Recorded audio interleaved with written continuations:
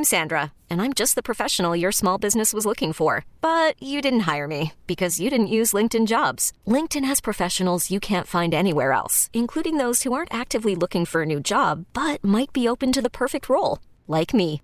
In a given month, over 70% of LinkedIn users don't visit other leading job sites. So if you're not looking on LinkedIn, you'll miss out on great candidates like Sandra. Start hiring professionals like a professional. Post your free job on linkedin.com/recommend today. This episode is brought to you by Progressive Insurance. Whether you love true crime or comedy, celebrity interviews or news, you call the shots on what's in your podcast queue. And guess what? Now you can call them on your auto insurance too with the Name Your Price tool from Progressive.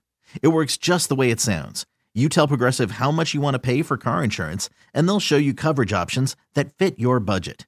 Get your quote today at Progressive.com to join the over 28 million drivers who trust Progressive. Progressive Casualty Insurance Company and Affiliates. Price and coverage match limited by state law. 7:21 the time. Brought to you by Gina Giampietro of RE/MAX Select Realty. Much to digest from Jeff Hathorn in the last segment, Doran Dickerson. You said, if you had to bet your house, would you bet that the Penguins trade Gensel or don't trade Gensel? And he said, no, they're not going to do it. Mm-hmm. That's what I said yesterday, too. I don't think so either. I mean, what did Dubas say and what did the team say? They want to, honor and they deserve, I guess, what was the saying that he said? That they deserve to have this time to figure it out, basically. And I think Gensel was a part of that. Well, he's not playing. But I still think he's a part of that. Part of their future. Yes. See, when he didn't mention him as one of the core four, if you will, that sort of made it sound to me like he wasn't going to be around. But there have been varying reports. Some who are tapped in say the Penguins are going to hold on to him. Some who are tapped in say the Penguins are definitely going to trade him. If you don't trade him, you have to sign him to a deal. Mm-hmm. And I just don't want that to happen.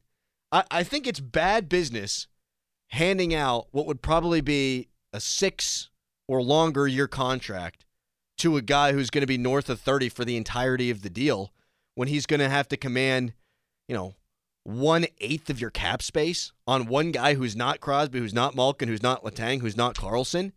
That's way too much money tied up in 5 players. And I don't know how gracefully he's going to age. So I think you got to do it now. I think you got to make the move. And if they don't, I'm going to heavily criticize them for that. If they don't trade him and they were to sign him. Or worse yet, you don't trade. The worst case scenario is you don't trade him and you're trying to get something done, trying to get something done, and he wants to go elsewhere. And then you wound up getting nothing for him. You would get the cap space, which does matter, but boy, that would be a rough look. I trust Jeff, and he's tapped in. I would be surprised if they don't move him. To accrue assets, to have that cap space. If you want to rebuild on the fly, you can't tie that much up in a non-core 4 player. Like, if you could find a taker for Karlsson, if you could find a taker for Raquel, like, if you could get contracts off the books, it would be more palatable to keep Jake Gensel around. Mm-hmm. But those are tough guys to trade. With the cap hit associated with Karlsson, with his lack of success on the power play this year, and then Raquel, you would be selling at an absolute low point. I don't know if anybody would be interested in him. 412-928-9370. You asked Jeff a really good question that I want to dive into. Pitt tonight against Clemson. They're a 7.5-point dog. I'm looking at Bracketville.com, one of my favorites. He's got Pitt in their next 4 out. Joe Lenardi has Pitt in the next 4 out. Mike DeCourcy has Pitt in the first 4 out. So nobody has Pitt in the field right now. If Pitt doesn't make it, do you consider the season a failure? I don't, but it's flirting with the line. I don't, because they showed a lot this year. They're a young team. It would be a shame that this year would end with no tournament appearance with Blake Hinson being a senior, being gone after next year, and not utilizing and getting the most out of his play.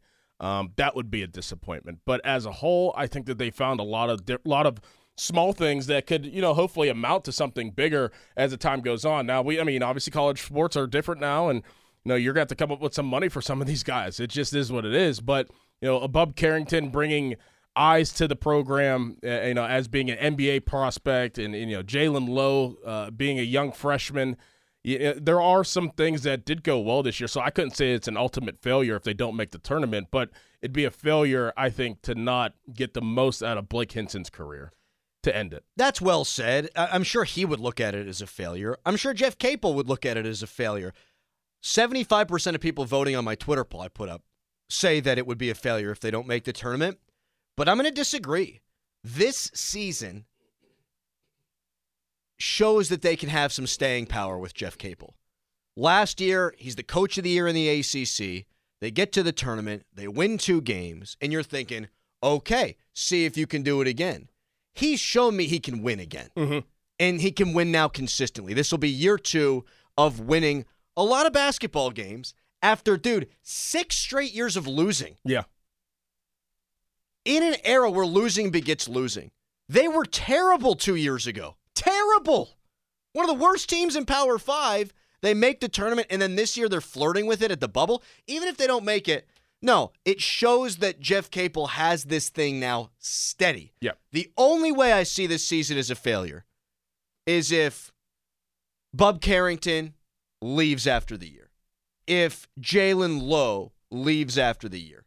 If you can keep these guys here next year, if you have to do the stiff arm and you keep out the NIL sniffers, the Kentuckys, the Kansases, whomever of the world, the Auburns, because they like to get their feet wet, their beak wet there. If you can keep these teams at arm's distance and you can retain those 2 players, definitely not a failure. It's not a failure because you've shown that you've got staying power and you've kept the future bright for next year. It's definitely stable, and I think that that's what Pitt Athletics was looking for. It's stable. Now it's time to take the next jump. Now, it's very close from last year to this year.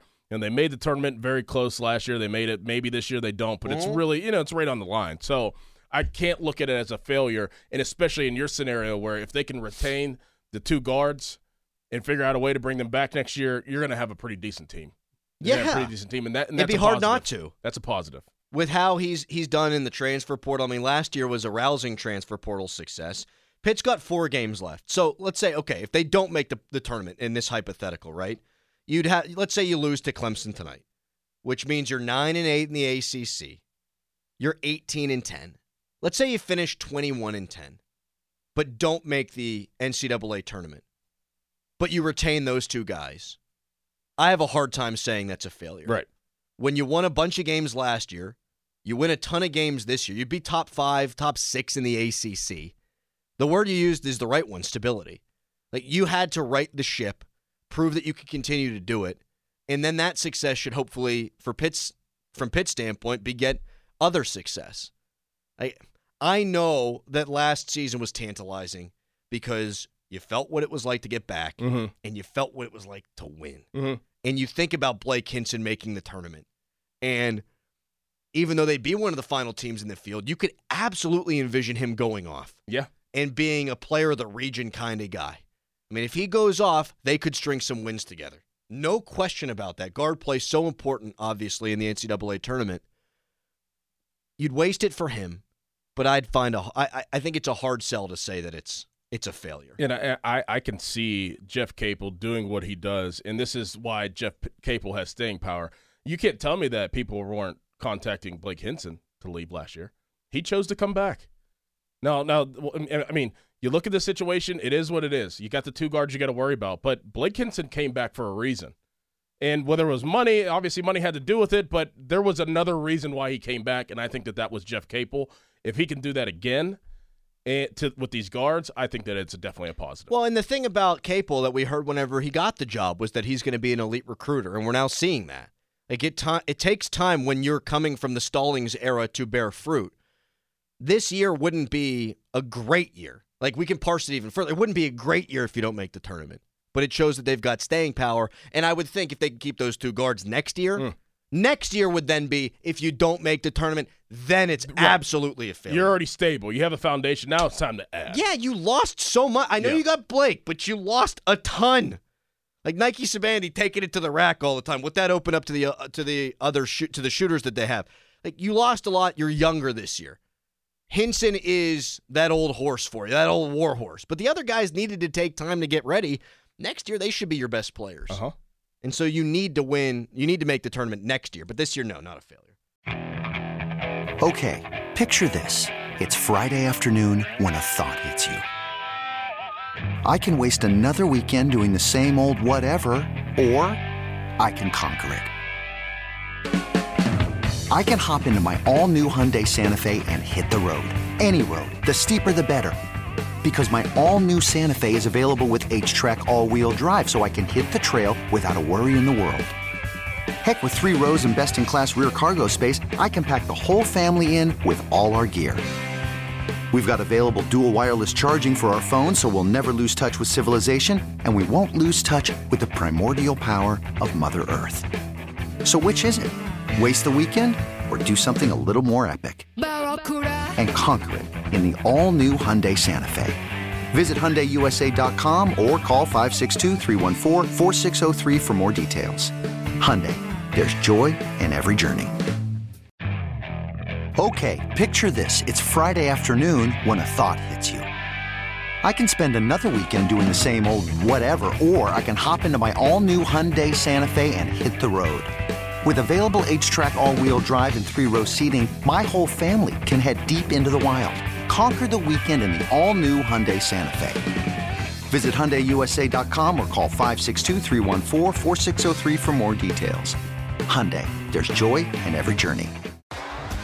T-Mobile has invested billions to light up America's largest 5G network, from big cities to small towns, including right here in yours. And great coverage is just the beginning. Right now, families and small businesses can save up to 20% versus AT&T and Verizon when they switch. Visit your local T-Mobile store today.